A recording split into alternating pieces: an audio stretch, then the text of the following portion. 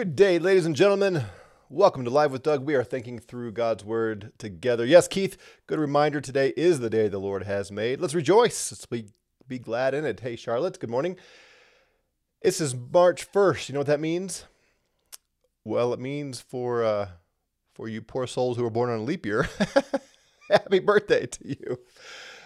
It's the first day of March of 2023, the year of our Lord. He's been reigning for 2023 years and 2 months. And today he begins his third month of reigning in the year 2023. That's right. Jesus Christ is sitting on the throne, ruling over heaven and earth, crushing his enemies, building his kingdom. He's doing stuff, man. He's taking care of his people. He's working all things together for our good. If you are part of the body of Christ, all things he's working together for our good. He is alive and well, and he's not sitting around thumbing through Twitter. He is actively exercising his authority over the nations of the earth, the individuals of the earth. He's our king. It's a good day. Take heart. Be of good courage. Rejoice and be glad in this day the Lord Jesus has made. Amen. I'm going to taste and see the Lord is good by taking another sip of coffee. All right, so as we continue through the book of Hebrews, or the letter of Hebrews, today we enter into a section that has some challenges to understand. And really, I suppose that's true for the entire letter of Hebrews.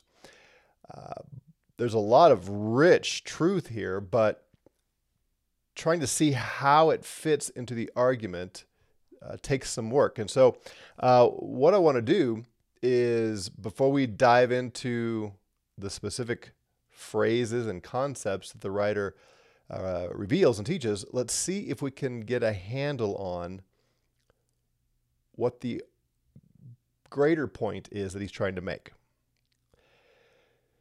So he's been comparing Jesus to angels. And he does this so much, chapter 1, and we're going to see it again here in chapter 2. He does this so much that it's caused some scholars to assume that his audience had a preoccupation with angels, and that Jesus is trying to, or that the writer of Hebrews is trying to dissuade these Christians from this preoccupation with angels and focus on Christ. I don't think that's what's going on here. I think the emphasis on angels must be that the Jews were making such a big deal about the law being delivered by angels that they were using that as a hammer to crush this concept of Jesus and say, no, look, we have the law of Moses. We have the old covenant. Well, we call it the old covenant. They wouldn't have called it the old covenant. We have the covenant God made with us, and this law that includes the temple worship and the priesthood and the sacrifices and so on. This law was not only given by God to Moses, but it was even delivered by angels.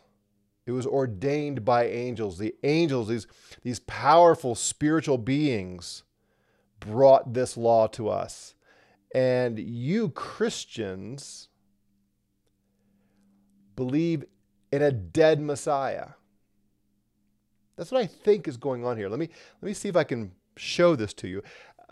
Admittedly, I'm having to draw out, sort of read behind the scenes a little bit, because like everything else in the New Testament, we're listening to one end of a phone conversation. We don't know all the details of what was going on. And as I told you when we first started this study, we know very little. Well, we know nothing about the original audience outside of what we can deduce from the text. So here's my working theory, and see if I can persuade you, or if you have an alternative view, I'd love to hear it. I think what's happening is the writer is trying to basically communicate to the Christians,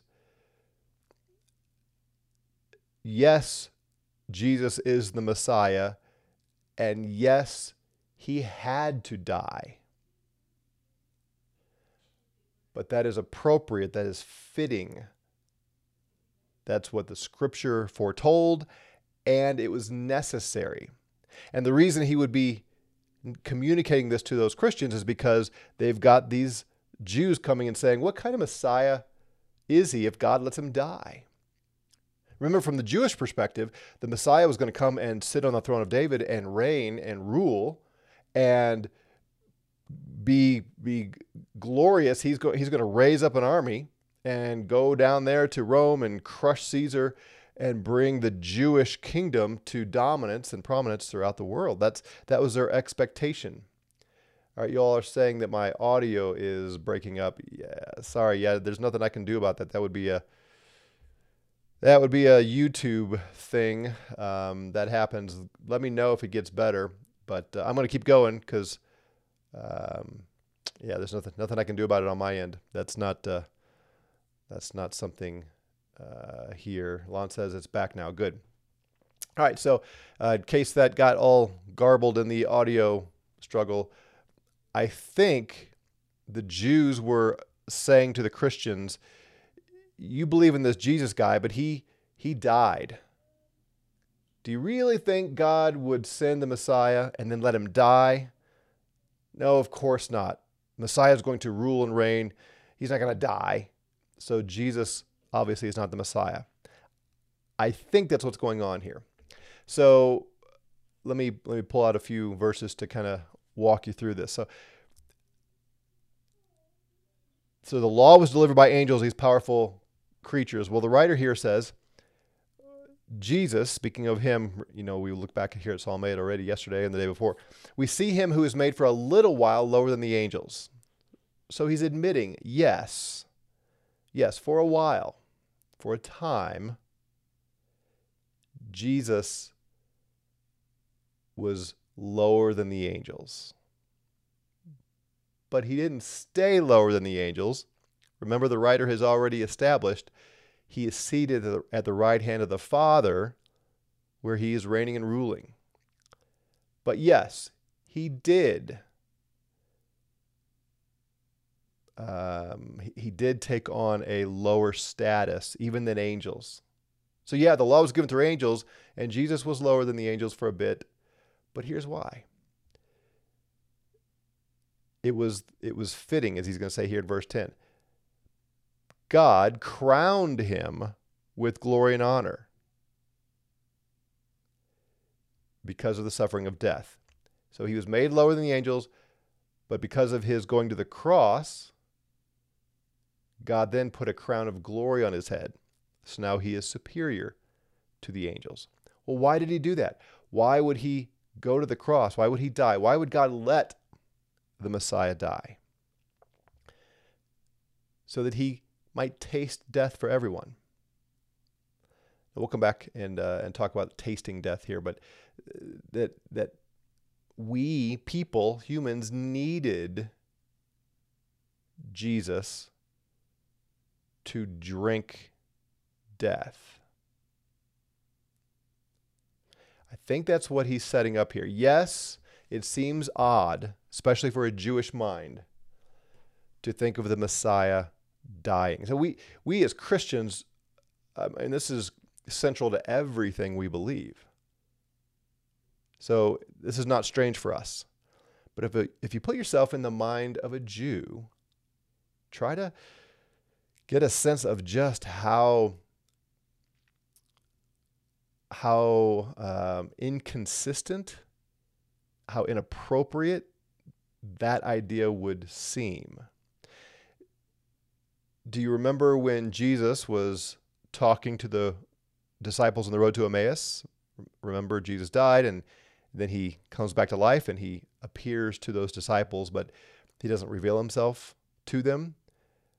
What was their posture? What was their mindset? They were distraught. Remember that? They're walking along and they're talking, and Jesus shows up and says, "What are you talking about?" And they said, "What do you mean, what are we talking about? Don't you know what all the news is? Don't you know what everyone is talking about? There was this guy, Jesus, see, and we thought he was the Messiah.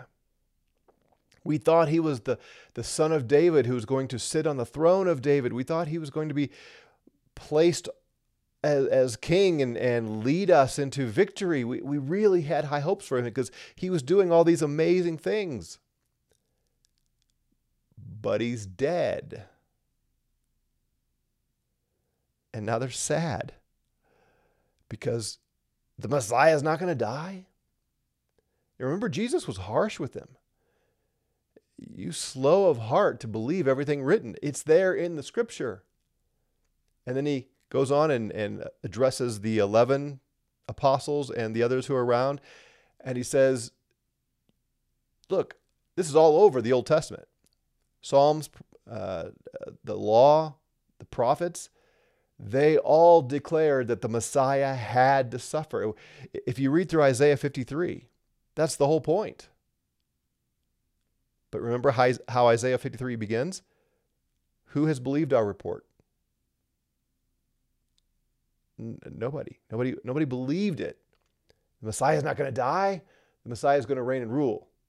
He's a king. So that's the mindset of the Jew. They ignored Isaiah 53. They dismissed it. The Messiah is not going to die. So the writer of Hebrews, I think, is trying to give some ammo, if you will, for these Christians to fight back against the Jews who are saying, look, our law was delivered by angels, and you all are believing in a dead Messiah. I think that's what's going on. Admittedly, this is not spelled out precisely in the text. So that's, I always want to be careful with that, but I'm trying to read this and say, why is this writer choosing to say these things? Does that make sense? Curious, just a thumbs up or something if you're kind of tracking with me. So if that's what's going on, then he's explaining, yes, Jesus was made a little lower than the angels. Because he suffered death, God then crowned him, but he had to taste death. He had to drink this death for everyone, for it was fitting for him. See, I think that word is chosen on purpose. This is not inappropriate for the Messiah to die. It was fitting. Well, what do you mean? Well, it was fitting for God, for whom are all things and through whom are all things, in bringing many sons to glory, to perfect the author of their salvation through sufferings. Yes, it seems odd, but it really was fitting because God is bringing sons to glory. So again, you see he's tying all this back here. Psalm 8, you've crowned man with glory and honor. Jesus was crowned with glory and honor, but only after suffering death. It was fitting for God to do this because God is bringing us to glory. He's bringing many sons to glory.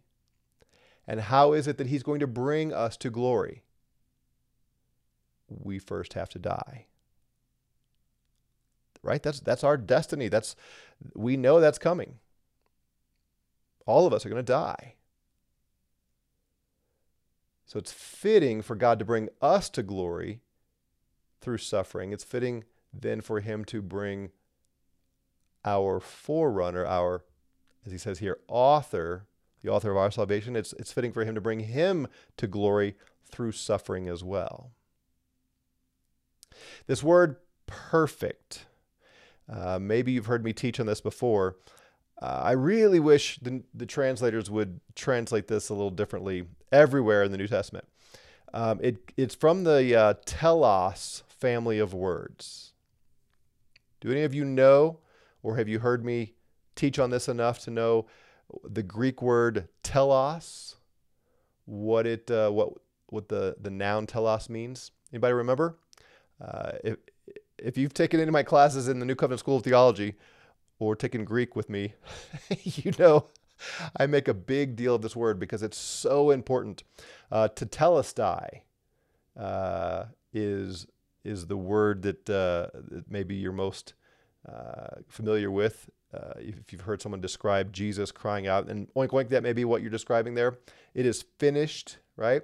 Yeah, Tim got it. It means goal. Telos is the goal. Sometimes it's translated end, but it doesn't simply mean something is finished and completed, but it means it's finished and completed because the goal has been achieved.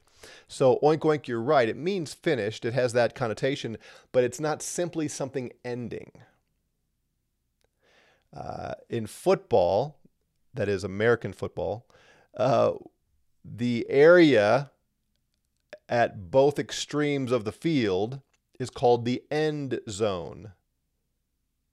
And when you get the ball across the end against the line to get in the end zone, then your drive is ended, right? But it's not just done. Your drive is also ended if you have to punt. What's that line called at the beginning of the end zone? It's the goal line, because the goal is to get the ball across that line and you get points. So you see how it's not quite the same thing as merely ending, but it has a sense of reaching the goal. So all of the words that come from telos that have that attached to it are talking about achieving the goal, the intended end. So here he says it's appropriate for God, for whom are all things, through whom are all things, in bringing many sons to glory, to perfect the author of the salvation. And the emphasis is on to accomplish the goal, to accomplish the mission. It is appropriate that Jesus, who is the author of our salvation, would reach the goal through suffering, because that's what's going to happen to all of those sons of glory. You see that? So that's the argument he's building. Why do we have a dead Messiah in Christianity? Well, obviously, we would argue he's not dead. He did die, but he's not still dead. But why would God allow the Messiah to die? Because all of his children who are going to reach the goal, the destination, are also going to reach that destination through suffering. So it's appropriate, it's fitting for our author to also suffer before he reaches glory. He goes on, for he who sanctifies, that's God, and those who, that's Jesus, isn't it? And those who are sanctified, that's us, are all from one. Now the NAS here puts the word Father, as though the argument is Jesus, the one who sanctifies, and those who are being sanctified, us, are all from one Father. I don't think that's the point. The Greek doesn't have the word Father here. I think it's one nature. Because look, he says, for which reason he is not ashamed to call them brethren. We'll come back to this in the next day or two, but just let me not lose the bigger point here in the details. So I think he's continuing to explain why Jesus had to die and join us in the human race, which included death. I think that's the point he's making.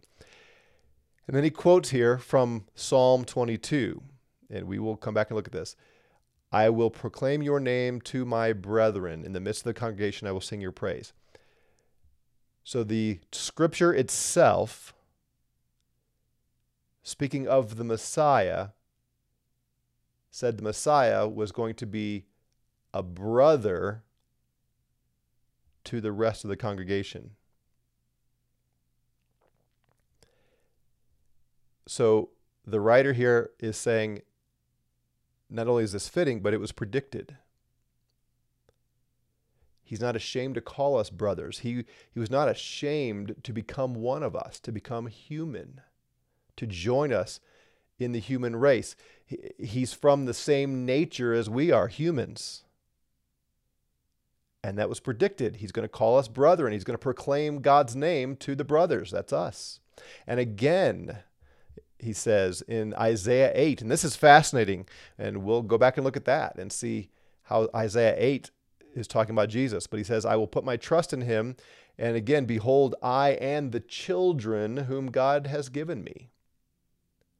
So the Messiah has children and brothers, different ways of describing him being of the same nature as we are.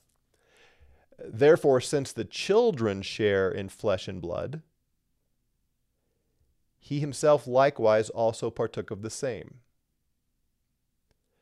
So this was predicted that Jesus would become a human, identify with us, or I should say the Messiah would be human, would become human and identify with us and suffer.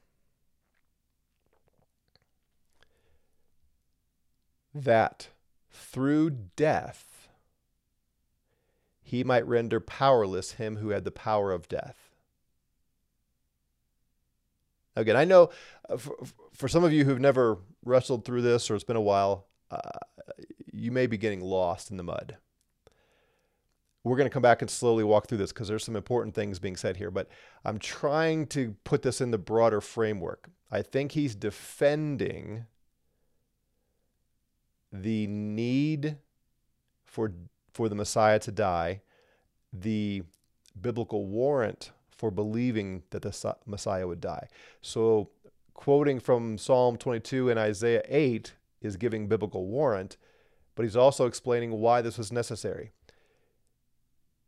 He had to become like his children or his brothers, meaning he had to become human, and he had to experience death so he might render powerless him who had the power of death. That's the devil. What does that mean? Right? Don't answer it here, but think about it. We'll come back to this. But in what way does the devil have the power of death? And how is it that Jesus becoming human is able to render the devil powerless with respect to death? And then he kind of explains this further. And that he might free those who through fear of death were subject to slaveries all their lives. So something about the Messiah coming to earth as a human and suffering, dying, he is able to free people from the fear of death and from slavery. I see that I'm sorry if that, I don't have my glasses, is that what that says? Tam-D? Yes, he rendered power because he rose from the dead. Yes. How does that work? That's one of the things we're going to look at as we walk through this. What's he actually saying? So yes, absolutely, it's the resurrection in view here, but what's he getting at here? And then he comes back to angels here. For assuredly he does not give help to angels. And this word does not really give help. It's take hold of. He does not take hold of angels. The Messiah did not come in the nature of angels, but he came in the nature, he took on the seed of Abraham. Now suddenly he's introducing Abraham to this whole discussion. Why? Well, we'll come back and look at it. Therefore, he had to be made like his brethren. He had to be made like us, the many sons who he's taking to glory. He had to be made like his brethren in all things so that he might become a merciful and faithful high priest in things pertaining to God, to make propitiation for the sins of the people. So he is piling on rationale after rationale of why the Messiah had to become human and to die.